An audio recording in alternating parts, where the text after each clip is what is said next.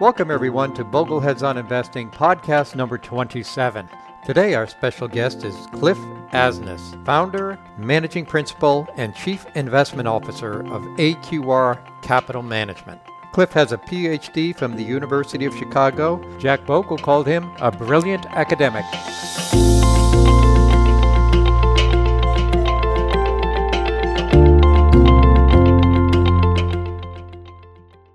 My name is Rick Ferry, and this is Bogleheads on Investing, podcast number 27.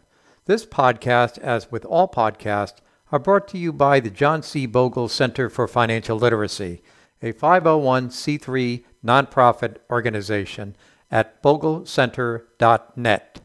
Today we have a special guest, Cliff Asness. Cliff is the founder, managing principal, and chief investment officer of AQR Capital Management.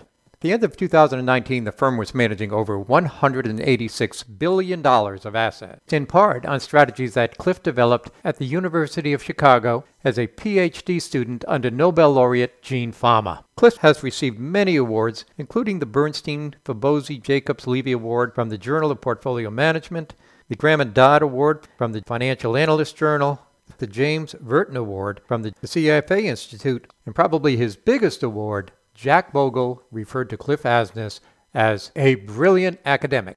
I will warn you that some of this podcast is going to be a little geeky, so put on your math hat, and here we go. With no further ado, let me introduce Cliff Asness. Welcome, Dr. Asness. Thank you, Rick, but please call me Cliff. Doctor makes me think you want me to help with an appendectomy. Well, thank you, Cliff. It's a real pleasure to have you on Bogleheads on Investing. You have a lot of followers on the Bogleheads. All of your research and your background is really quite fascinating. And that's what I want to start out with. If we could start as far back as you are comfortable going, how did you get to where you are today? Oh, I was a very unmotivated high school student. My parents thought I was an underachiever. I did very well on standardized tests and very poorly relative to those tests in classes. Partially, back then you can get away with actually not doing your homework, and I took advantage of that.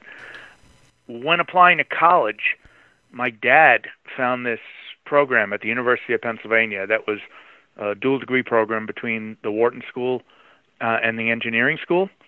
I had not really given any of this much thought at all, and it was my father who suggested, hey, why don't you study two things that both could help with a career, because you don't know what the heck you want to do and you have no direction. So I really didn't start out going to school and doing that because I had a great love of finance or really wanted to be a computer scientist. It was more of a default. I ended up loving both those things. Little luck is always a good thing. You got to take advantage of good luck when you get it. You got to minimize bad luck when you get it. But, if things work out well and you don't acknowledge the role of luck, you're just not telling the truth. So I went to this program. At one point, I started doing research assistant work for a few different professors, one of which is quite well known now. Andrew Lo of MIT was at Wharton at the time. He was a very young man. I ended up enjoying even the research assistant work, and I think I said something to him kind of like, I might want to do what you do. And he was like, that's cool.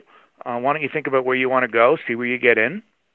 I applied to a bunch of PhD programs, got into Chicago, Stanford, and Wharton. Did not get into MIT, for which I am still bitter about.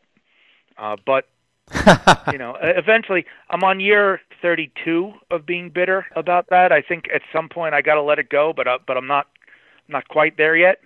They said something along the lines of, we don't take people directly from undergrad, but I think that was kind of like when someone breaks up with you and says, it's not you, it's me.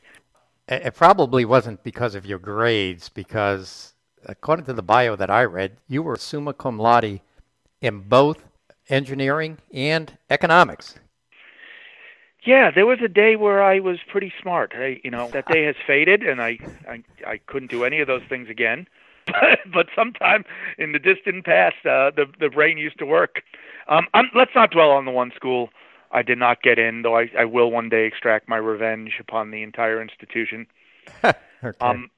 I ended up Wharton's a great place, but it didn't stack up against Chicago or Stanford when it came to PhD programs. I'm not talking, of course, about MBA programs or the whatnot, but PhD programs always have their own kind of unique rankings.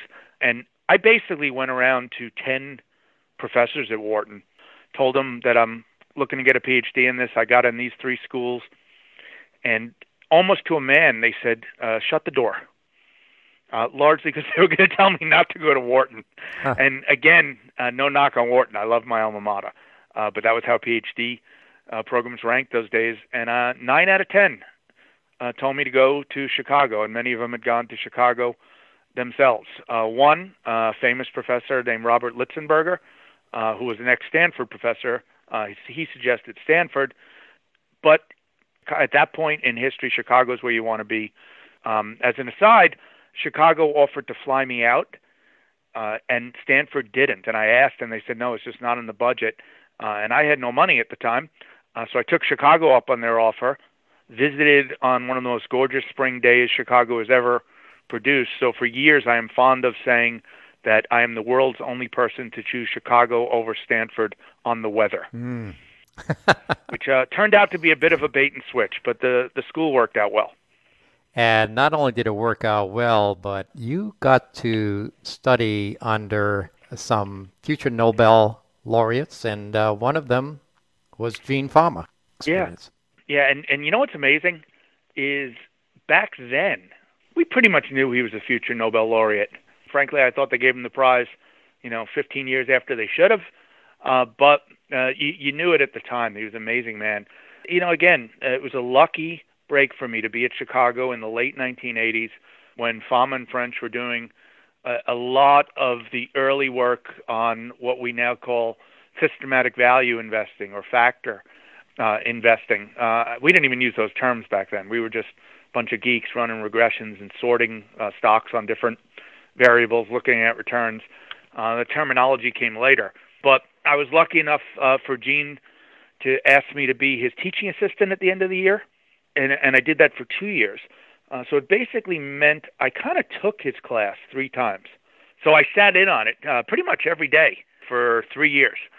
Got to teach review sessions and got to know Gene. In PhD programs, getting good advisors, it's just a big part of it. Getting advisors who are interested in you, who think well of you. I think that work helped me get him and Ken French to co-chair my dissertation committee, which was quite wonderful. More luck. Professor Farmer was a big efficient market guy, but your thesis really had nothing to do with efficient market, or maybe almost to disprove efficient markets in some way. Oh, first of all, we never prove or disprove things. Oh, I'm sorry. We're statisticians, so we're cowards. I'm not using that. I joke about the cowardly statisticians that we are. We don't disprove. We just say there's only a 1 out of 100 chance we're wrong. That sounds like a Wall Street analyst there. Yeah, but it is. It's funny. It sounds kind of wimpy and cowardly, but it's also just intellectually true.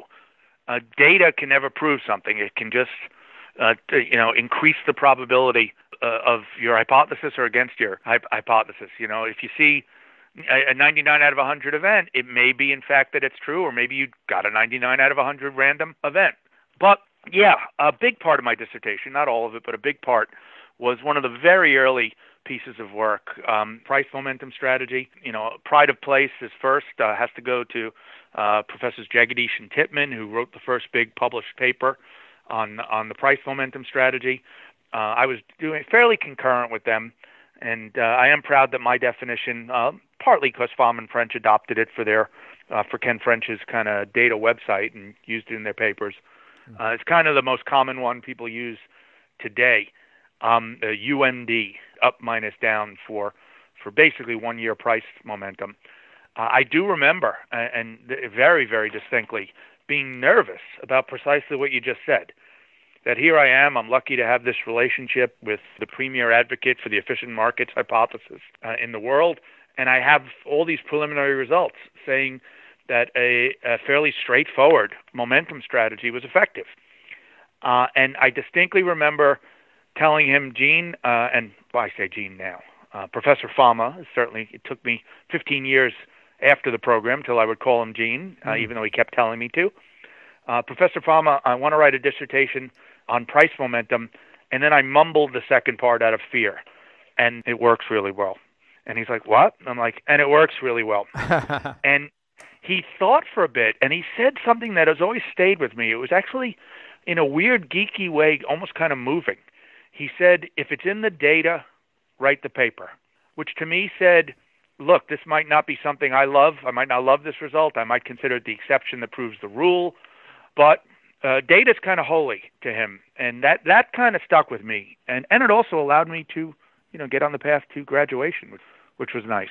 Though even then, I was not crazy enough to say, gee, I found something better than your value factor. First of all, that would have been bad economics. They work better, if you believe both of them, they work better together. Systematic value can make money over the long term, systematic momentum can, and they're fairly negatively correlated, which is a wonderful thing to have if both strategies make money. It would have been bad graduation strategy to tell Fama, we're going to do this instead of value. Saying it's a complement to your wonderful value strategy was some sucking up I was absolutely willing to do. Well, let me ask just a couple of questions on what you just said. Please. Did Fama ever call what he did value investing? It's funny you ask that because I keep meaning to go back and check the original papers. I don't believe so. It's certainly possible when the world started calling it that they eventually referred to it that way. I don't even know that.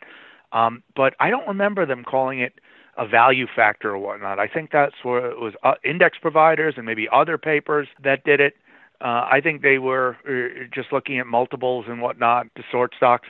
I could be dead wrong about this, but from memory, I don't remember being at Chicago and talking about value investing. But certainly that label caught on, and I actually don't even think it's the best label. It creates tremendous confusion because you're kind of Graham and Dodd, old-fashioned, concentrated portfolio, active management, value managers, people who call themselves value managers, get mad because they look at the quantitative factor and they say that's not value. Value is the price against fundamentals in consideration of things like which are better companies, safer companies, faster growing companies, more profitable companies. The answer is quants don't think price divided by anything, book, sales, cash flow, earnings, is the only thing you should judge on. We agree with those managers, and we just call them different factors, things like the profitability factor, earnings momentum, low-risk investing. Those are all in the direction of the things the Graham and Dodd people want us to consider, but they just put the whole thing together and call a cheap company one that's cheap considering these other factors. We break it up and call them other factors, and 1,000 fights have been caused by that when they're really, through very different methods, concentration versus diversification, judgment versus systematic, but through very different methods. I think they're often looking for the same kind of things in the stocks. I always thought that beta can be agreed upon. If you take all the stocks on the market, weight them by either the shares outstanding in the public float or total shares outstanding, something, but we all can come to an agreement on what the beta of the market should be. And that size, meaning large cap stocks, mid cap stocks, small cap stocks, even micro cap stocks, in general, all of the index providers can sort of agree what that is. I mean, they are all pretty close. But when it comes to value, I always say value is in the eyes of the beholder. Everybody has a different equation. Sure. First, I think that's fair. But let's talk about the value factor, what I would prefer to call the price factor, not the holistic, considering other aspects, just price divided by some fundamental. You could choose price to cash flow. I could choose price to book. Someone else could choose a weighted average of how it looks on many different reasonable valuation factors. You could do what we do. We wrote a paper on this in 1994 and try to use this value factor to bet within industries, meaning we don't think it's very effective across industries. It's pretty hard to compare valuations. The standard work in almost all of academia and a fair amount of the indices allows very large industry bets. In fact, it always strikes me that the way we invest in value, we try very hard not to take an industry bet, and the way many speak about value is only in terms of industry bets, I see. Tech versus textiles. All of these things make your value possibly different than my value. But if we both use a handful of reasonable measures and have a portfolio construction technique, I also didn't mention how you weight them can be different. Fama French is a cap weighted. You could do a signal weighted where the degree of the valuation signal tells you your position. You could do equal weight. And of course, those will have somewhat different results and have somewhat different degrees of implementability. Is that a word? I think it's a word. Implementability. Yeah, we'll call it a word. We'll call it, it's our podcast. We'll write a paper on that when you get off this podcast. With that said, I do think if you create your favorite value strategy and it's reasonable, deflating price by 4 or 5 of the major things out there, I might do it within industries. You might allow an industry bet. We're going to be, I'm making this up, don't hold me to it, we're going to be 0.8 correlated. What's amazing is over a couple of years how different sometimes 0.8 correlated things can be. Yeah. That often surprises people. So these choices, they may not be provable which one's better, but over the short, even the medium term can matter. But 0.8 correlated says to me, you are right. There is no God-given way to measure value. But I think it matters a little less than people worry about because price is the main thing driving the ship. Price compared to anything reasonable leads to at least fairly decently correlated strategies. I'd also say cap-weighted market, even that has a little degree of ambiguity. How deep do you go in the capital structure? Wilshire 5000 versus S&P 500. Size is actually even a little more complicated. I would agree still with your statement that size in the market are more common. If you and I both come up with a definition, we're probably going to be more correlated across those. But I still think value, there's a concept that any decent value factor follows. Deflating price by reasonable things and going long the cheap and short the expensive on that measure. And again, yours and mine, we might fight to the death over whose is better. We're kind of co-religionists who differ slightly in our dogma at that point. And as we've seen in history, those are some of the most vicious fights. But I don't think it's really, and I would include myself. I think, of course, after years of doing this, that our way is the best humanly possible. And I don't mean that arrogantly. I mean that in the sense of we would do it differently if we didn't think it was the best way to do it, and I'm sure our competitors would. But again, I think it's a great question. I think you're right directionally, but I think it is less, you didn't even say it was a problem, but I don't think it's a problem. I think most reasonable ways to come up with value will be more similar than you think. Some people believe that a multi-factor approach to value might solve the problem, at least for retail investors. In other words, instead of trying to pick which price to something is value, you just have a formula that takes a little bit of everything. I like that approach. We've written on that approach. Everything is going a little too far. Price divided by, you can imagine crazy things.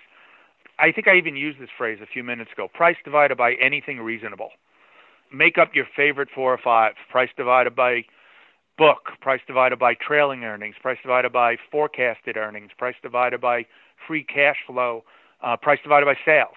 All reasonable. And I can tell you advantages and disadvantages to each one. I would prefer a stock that is the most attractive on a weighted average of those 5 more than I would prefer a stock on any one. I'm not smart enough, and I don't know if anyone else is, to pick out which of those 5 is actually, and I'm saying 5, there can be many more than that, of course, but I don't think we're really smart enough to figure out collectively. I don't think value is that, as you pointed out earlier, that well-defined a concept. I would rather take the average. So let's get to another debate. Is the value premium, at least historically, a result of risk, or is it a result of behavior? Oh, you're going to get me in trouble. Oh, I am? I'm sorry. I like to put it this way. First, they both can have some influence. They both can contribute to a positive value premium.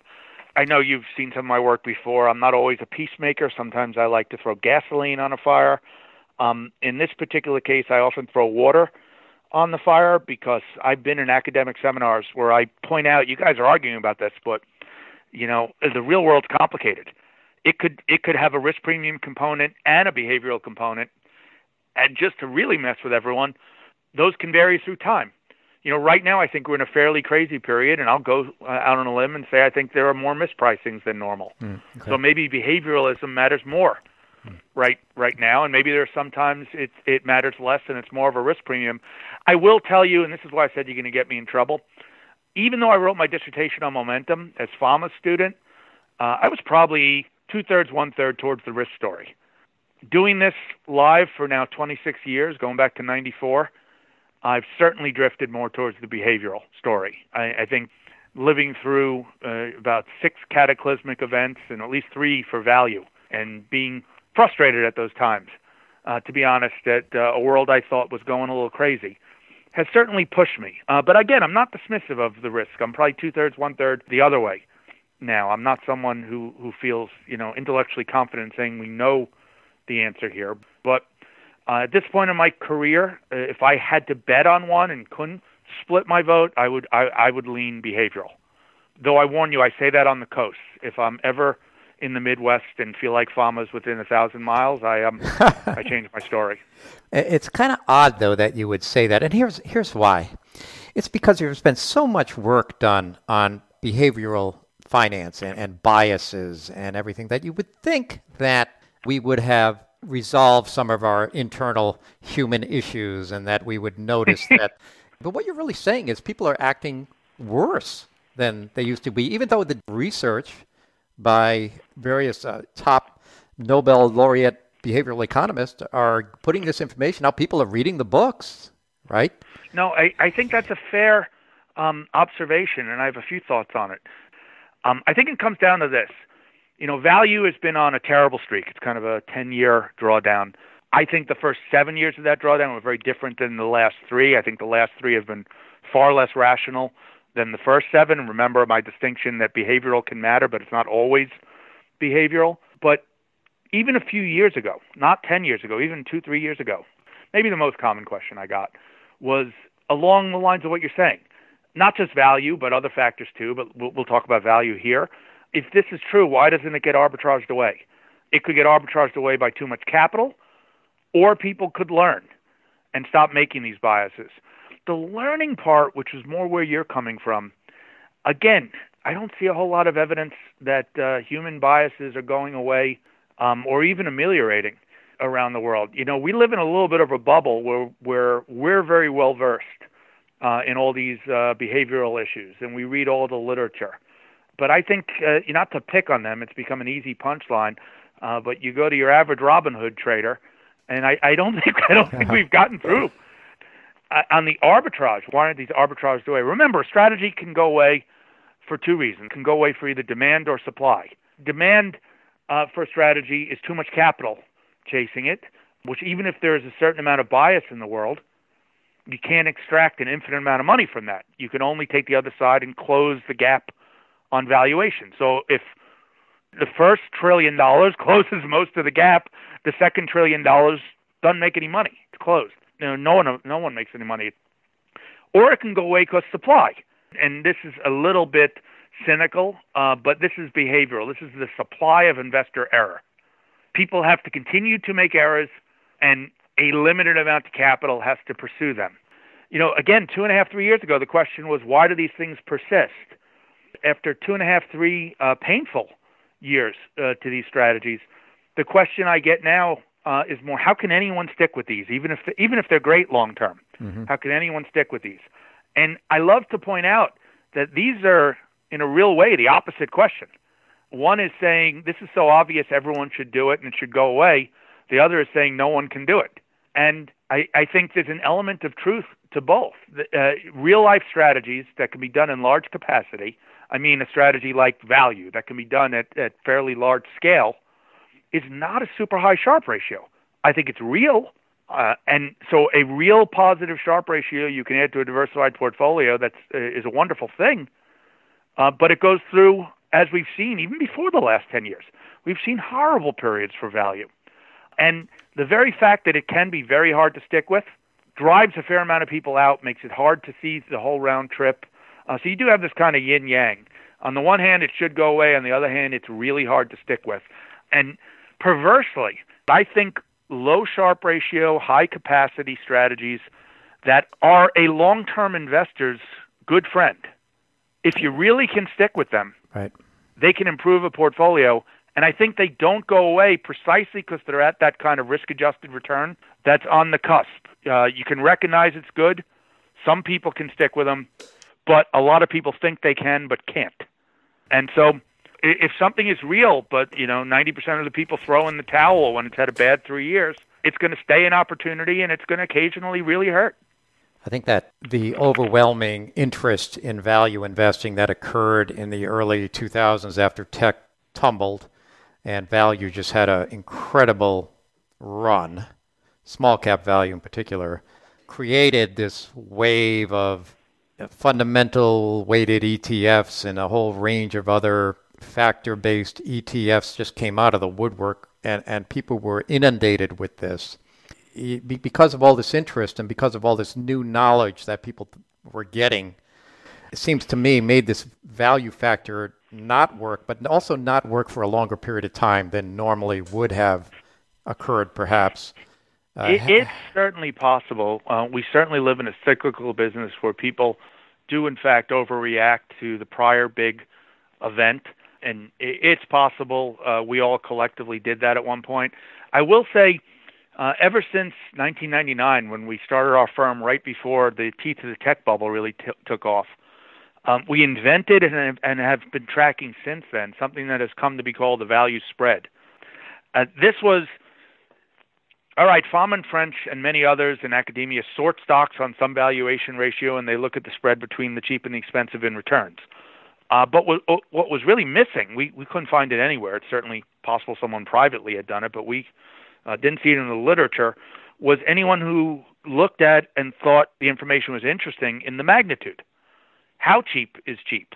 Imagine all of value is priced to cash flow. And again, like we talked about before, I would much rather use many. But just to make it simple, you're going long, low price to cash flow, and short, high price to cash flow. The expensive ones will always be more expensive on your own metric. But how much more expensive and how much cheaper, what the spread is between them will vary through time. Mm-hmm. And we did this in the teeth of a very terrible value market, and not surprisingly discovered that after it being terrible, that spread had blown out to record levels.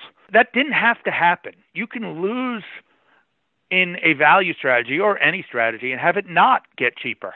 Simplest example, imagine you bought a stock because it had a low PE and the price fell 50%. A naive, simple approach to say, oh, God, it got cheaper.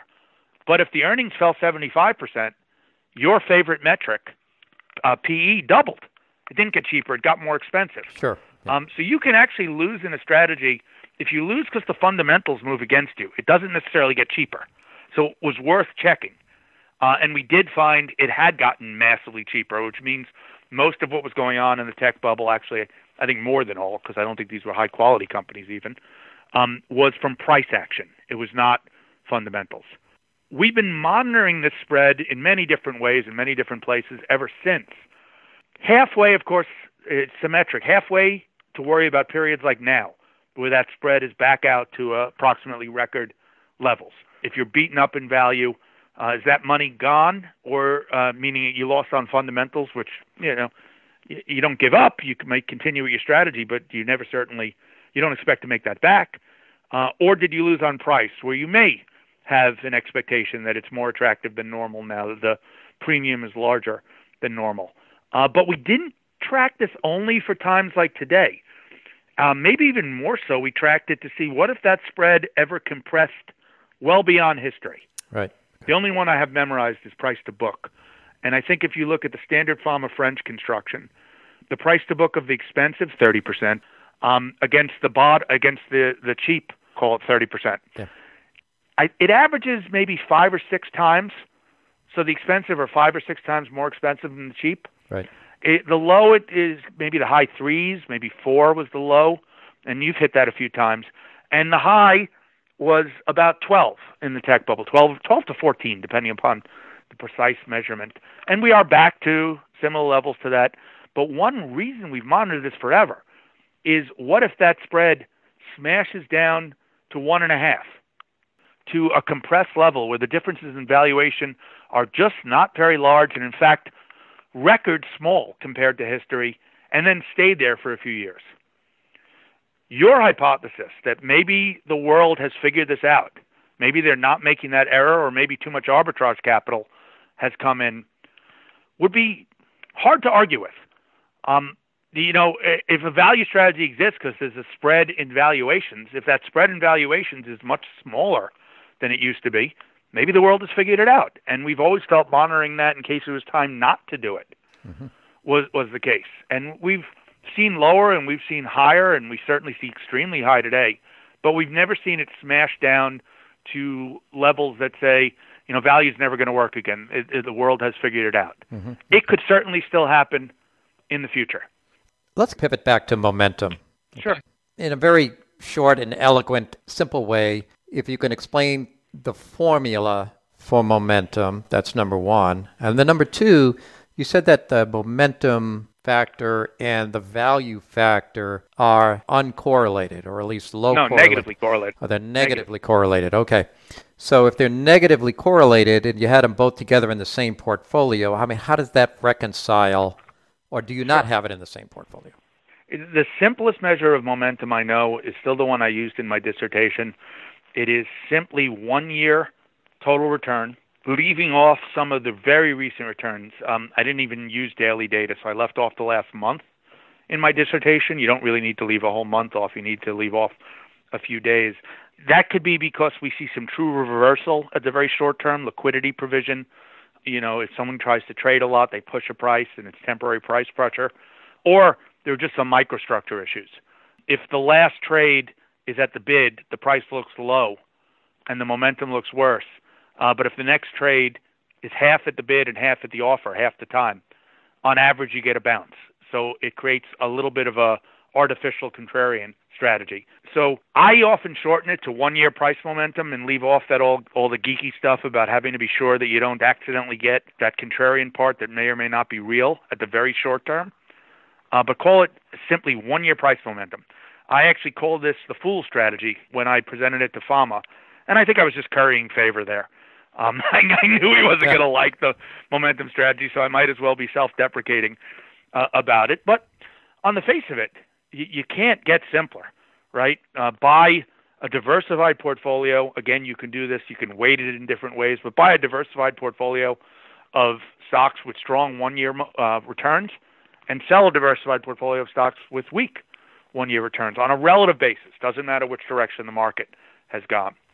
Now, of course, I won't get into this, but just like value, you can do this in more complex, perhaps better, perhaps over-engineered. We can always debate that ways. You can take out the industry bet from this. You can look not at total return, but total return net of, say, a beta or multiple betas to different factors. What's the excess return? There are a lot of different things you could do, and people do pursue these. There are a lot of papers on tweaking the momentum factor, just like there is with value. Same problem and or opportunity, depending on your perspective, that there's no one way. But I think the base way in academia is still this 1 year price momentum. Now, negatively correlated strategies. The way I think about this is imagine your value strategy, long, cheap, short, expensive, has a 5% average return and a 5% long-term volatility. And imagine so does your momentum strategy. If they are uncorrelated, you take their volatility and you divide by the square root of 2. So you do get, if you put half your money in each, you get a diversification benefit. If they are negatively correlated, the volatility comes in even lower. An implausible negative correlation, if you thought they were -1 correlated, they both can't have a positive mean. That's a perpetual motion machine, right? To say I have two strategies that are perfect hedges, perfectly opposite, but both have a positive average. That would be no volatility ever, and making money every day. It's like going long the S&P 500 and short the S&P 500. Yes. That is absolute negative correlation, but you don't make any money. Exactly. But in real life, value and momentum, in times it's higher, times it's lower, but call it a negative 0.5 correlation. And that is actually pretty reasonable. If you say it in English, what you're trying to buy, if you give, and I don't say you have to give half your weight to each, and there are other things besides value and momentum, but if you gave half your weight to value and half your weight to momentum, the actual stocks you're trying to buy, forget the quant stuff, just think about describing the stocks, are cheap stocks that are not disastrous on momentum, or even mildly cheap stocks that have good momentum, that are getting better. I used to laugh and be kind of obnoxious when more traditional managers would all describe their process as we're looking for value plus a catalyst. And I used to roll my eyes and say, you all say the same thing. Right. And then a friend who was an active stock picker said, don't you do value and momentum? I said, yeah. And he said, don't you think you can describe that as value plus a catalyst? And I said, damn, I think I see where you're going with it. Yeah. So, just the mechanical math is if you have two strategies that are not unrealistically negatively correlated, but are decent. They're not perfect hedges. They just tend to move in the opposite direction and both make money. I think that is both possible at a minus 0.5 correlation, and you create a better risk return. Anytime you create a better risk return, you can take that benefit through getting basically the same average return at lower risk, or you can be more aggressive and try to translate that into higher returns for similar risk. But I think the idea that there are two strategies that can both make money and partially hedge each other, not fully because that can't work, but partially hedge each other, I just think is what's going on with value and momentum. And I think it's quite intuitive. All else equal, if the price goes up, the momentum gets better and the value gets worse. So let me ask a question. Dimensional Funds does this. They first screen for their value stocks. I mean, the stocks they want to buy based on their value screens. And then they buy the ones that have good momentum. I mean, so in other words, value first and then momentum. How does that work? Sure. I have great respect, of course, for the guys at Dimensional. Fama and French still do a ton with them, and there's nobody in the industry I respect more. We do differ on this. Like I said, people have basically the same religion with small differences. You get your 30 Years War, you get your Shia-Sunni kind of thing, where essentially we agree on almost everything, but we disagree about this small point. Let's fight about that. So that definitely does happen. I am fond of saying momentum is very hard to reconcile with efficient markets. I think Ken and Gene would agree. By DFA using it as a screen, in my view, is very close to just using less of it than we do. You're giving it a say over when you trade, but that's it. You're not giving it any kind of equal status. So I think it's just a point on the spectrum. I think their philosophy started out more value-based. I think they recognize that momentum has been a real phenomenon, and they don't want to trade against it. We want it to actively contribute, not to dominate value, but to actively contribute. And people who agree on a lot, who even like each other's processes and think each are good, can differ with where on the spectrum you would be. If you and I both designed a process with similar data and similar empirical results, we wouldn't necessarily come out with the same weights. A screen is not technically the same thing, but I think it's pretty close to thinking of it as them believing in momentum, but less than we do. And I will say, if they ever, say something negative about momentum, I do make the little bit pregnant joke. You've already showed you believe in it. You just believe in it less than we do. So I think we're more similar than we are different on this. But yes, clearly we would give momentum closer, not necessarily precisely equal. We don't have to weight these 50-50. But we would give momentum more weight than they would. Well, we sort of got off track a little bit because we're actually... That's my specialty. No. This is fine. This is perfect. But we haven't even gotten out of college yet. I mean, you obviously... You obviously got your PhD, so they accepted Well, I'm your more comfortable with the geek dissertation. stuff than with the autobiography. Okay, but then you went to All right, so Goldman I went Sachs. to Chicago. I started a dissertation on momentum when I got an offer from friends who were at Goldman Sachs Asset Management, starting up taking over. It was it was close to a startup, but taking over a fixed income area. Initially, I went for a summer, which was great. They then said, why don't you come for a year and see if you like this as compared to being a professor? And I still thought I wanted to be a professor at that point, but I did recognize that free options are good things. They teach us that in finance. So I said, let me try this. I ended up being there about a year and a half. Was working on my dissertation at night. That was an odd experience to be a portfolio manager, a trader, and a modeler in fixed income during the day and go home and work on quant equity at night. I was getting very close to being done. Fromm and French were great about doing my dissertation from afar. I went back to Chicago. I proposed it. I went back and defended it. They wanted me to go on the academic job market. I got, again, very lucky. PIMCO, the West Coast asset manager, wanted to start a quant research group. Quant was getting more popular. It was still a relatively new thing, believe it or not, back then. PIMCO ended up offering me that job.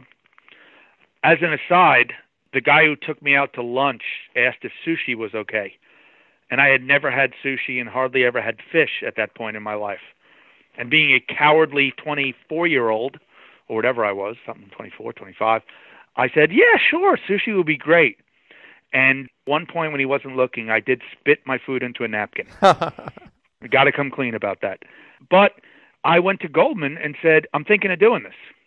This seems perfect. I'm trying to decide between academia and being a practitioner, and this seems to be the best of both worlds. And to be brutally honest, and I feel bad, it was kind of PIMCO's idea, and we ran with it. But Goldman swore to God they were looking to start the same group, and they were thinking of talking to me. Again, I made the odd life decision not to live in Palo Alto and then not to live in Newport Beach. I have managed to avoid good weather rather consistently in my career. But Goldman said, start this group.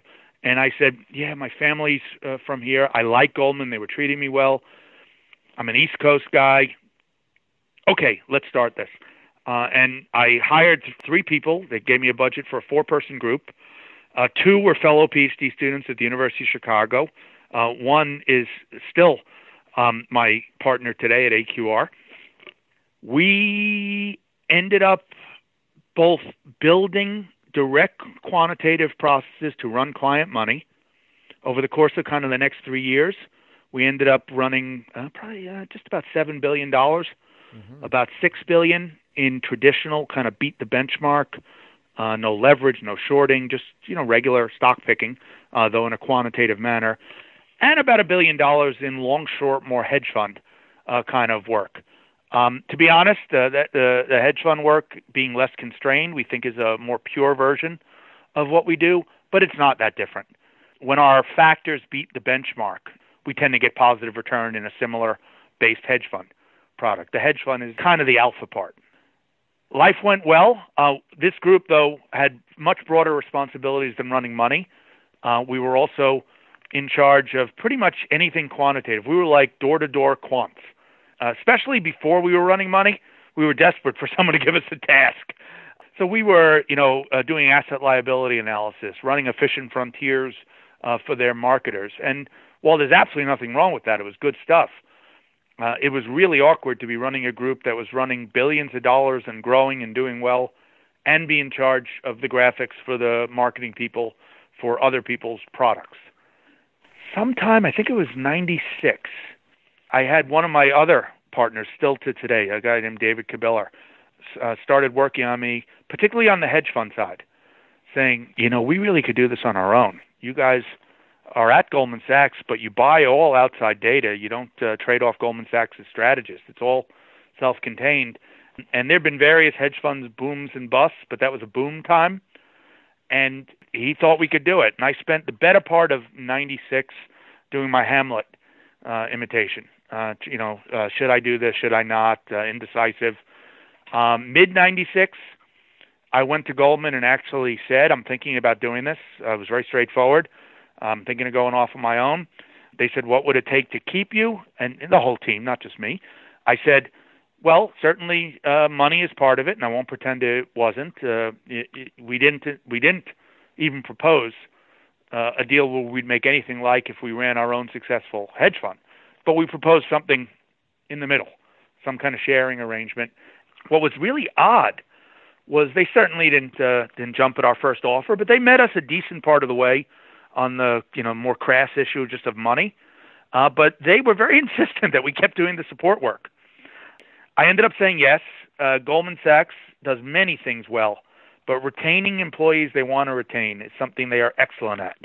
Suddenly you are sitting with John Corzine, then president of Goldman Sachs, multiple times, being told how much they want to keep you, and it turns your 20-something year old head. Sure. And I ended up, along with the rest of the group, deciding to stay. And Rick, you ever have one of these like giant decisions that as soon as you finally make the decision, after agonizing, you get a wave of relief, partly just because it's over, but partly it often seems obvious. What was not obvious when you were agonizing seems obvious after the fact. You're like, well, yeah, I don't know what I was agonizing about. I never got my wave of relief. About a month later, I was still going, we should be doing this on our own. And David, again, he was the Mephistopheles, the tempter in this story.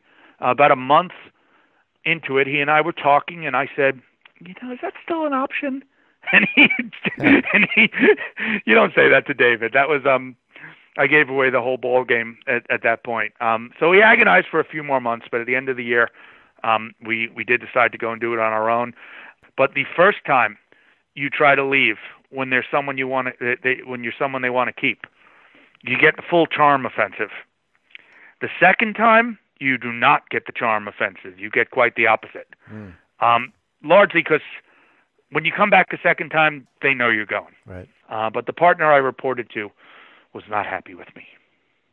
It was still, one of the scariest things in my life was telling him I was resigning.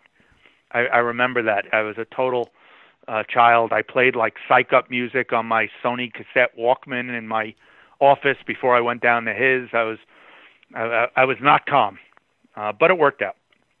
Well, it sure did. I mean, you ended up creating an incredible powerhouse, AQR. By the end of last year, you had $186 billion in assets under management. That's a phenomenal number. So clearly you made the right decision.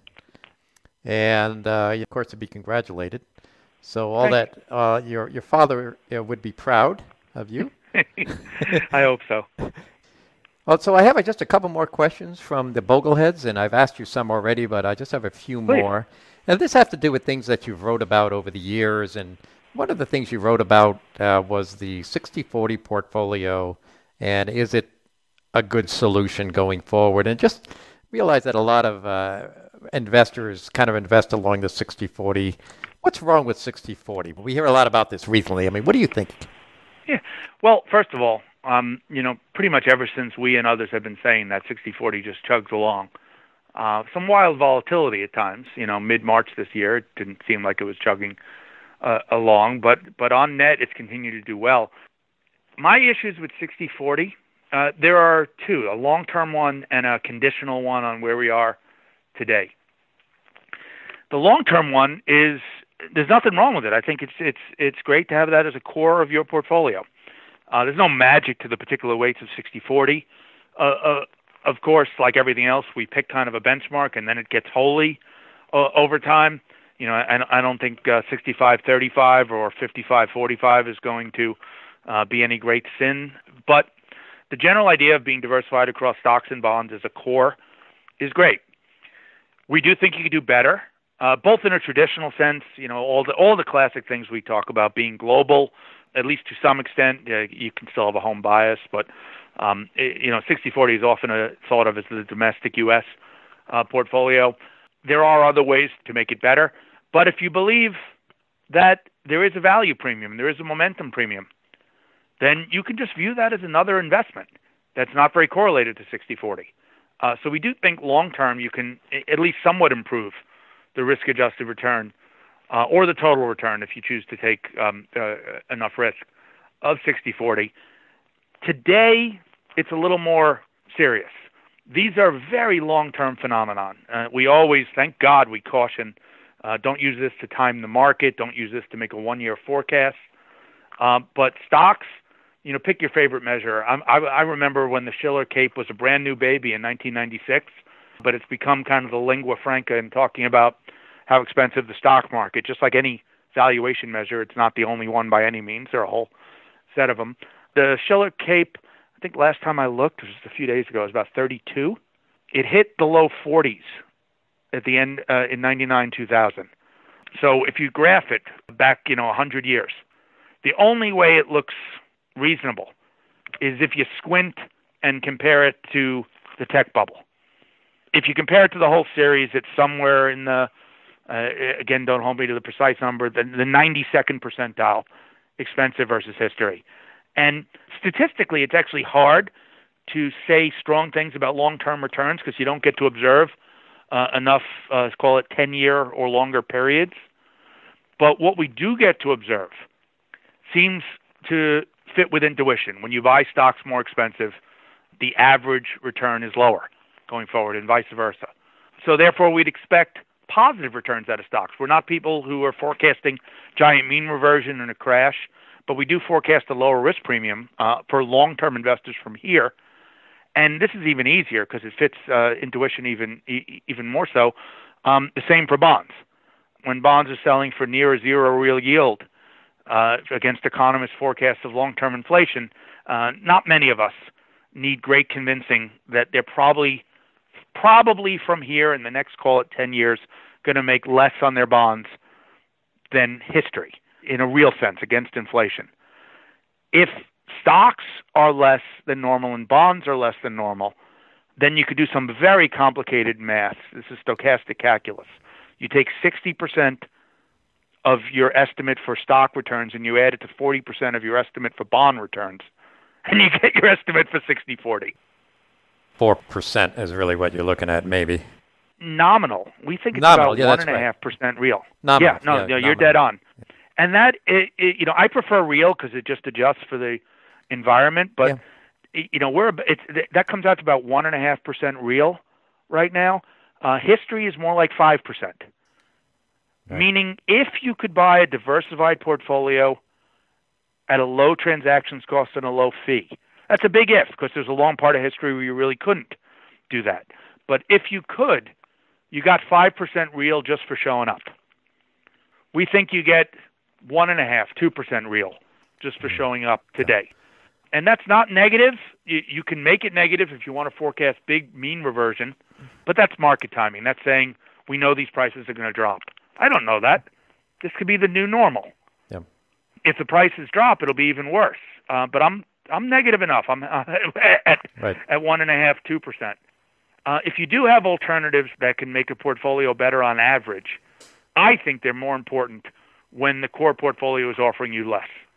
Let me ask a question about international stocks because I look at the international market and I look at the industry group weightings of ex-U.S. or international stocks versus U.S. stocks, and I see very different industry groups. And I see the U.S. is certainly more tech.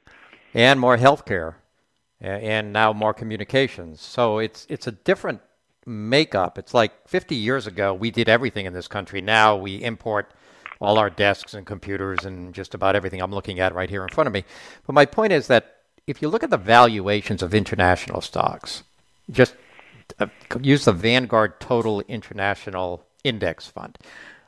And I didn't know I was looking at the Vanguard Total International Index Fund. All I was looking at was the price-to-earnings ratio, the price-to-book ratio, return on equity, growth rate. I thought I'd be looking at a mid-cap value index. And then lo and behold, you pull the cover off, and it's the international market. Can't people who are doing, say, a 60/40 portfolio, and to your point that a lot of people are thinking about just U.S. stocks, can't they diversify or maybe get some of the value premium that you're talking about as simply as adding Instead of having all U.S., having 40% U.S. and 20% international, would that work? Absolutely. I would say you really don't have to choose one or the other. International versus the U.S., even when international is cheap, is not highly correlated at all to when value works as we do it within industries for picking individual stocks. The basic math of portfolios says you should do everything you believe in that's diversifying. You should just have a high standard for what you believe in. So you don't end up doing a ridiculous amount. But I don't think these are necessarily competitive solutions. I think they're complementary solutions. You can do half of what you would have done over each and have less risk of disaster if you're wrong on either one. But absolutely. I do think even if you adjust for the industry, a long, long time ago, we wrote a paper in the mid-'90s showing that cheap countries with good momentum tend to outperform expensive countries with bad momentum. If you just pretend the index is a single stock and add up the numbers for the underlying components. But years later, we did notice exactly what you are talking about, that of course you can get some very different industry components, particularly in some of the smaller countries where you don't have a very large cross-section. You go to Belgium and you get a ton of financials. You go to Australia and you get a lot of resource stocks. So this gets really geeky, and this is your fault, Rick, that I'm doing this. You brought it up. Okay. But years ago, we modified what we do in comparing countries. We still compare them straight out against each other, as you were doing, but we also do something where we look at a country's industry composition. We look at the global, including the U.S., total cap-weighted global industry, get its valuation, forecast based only on its industry composition, what we think the valuation ratio of that country would be if everything was selling at an average for the industry, and then call it cheap or expensive only if it's lower or higher than that forecasted price. So it's kind of like a similar thing. Remember earlier I said we take our value bet without taking a whole lot of industry exposure. At least I think I said that earlier. I say that most of the time. Yeah, that you did. You said that. But we found that makes the country betting a little higher of a risk-adjusted return, but we still do both. We give weight to both, and both will say, even adjusting for industries, we think the U.S. is expensive against the world. Like everything else, value alone, particularly for big decisions like U.S. versus global, you could be wrong for a long, long time. It's just a question of, is it a smart bet? And we do think it's a smart bet to have some outside the U.S., partly because we always think that because we like diversification, but also conditionally, as you're saying, because it has more of a value tilt than it normally does right now. Well, since you agreed with me on the last point and made me look very smart, I think I'm going to end the podcast here. You're afraid one more question and I'll disagree and it'll all collapse. That's smart. Thank you. Remember Seinfeld? That's George Costanza has learned that if he ever says something smart in a meeting, he excuses himself from the meeting immediately and says thank you and just claims victory. And that's what I'm going to do. Cliff, thank you very much for being our guest, and we really appreciate your insights. It's been a real pleasure having you on the show. Thank you, Rick. I enjoyed it very much. This concludes Bogleheads on Investing, podcast number 27. I'm your host, Rick Ferry. Join us each month to hear a new special guest. In the meantime, visit bogleheads.org and the Bogleheads Wiki. Participate in the forum and help others find the forum. Thanks for listening.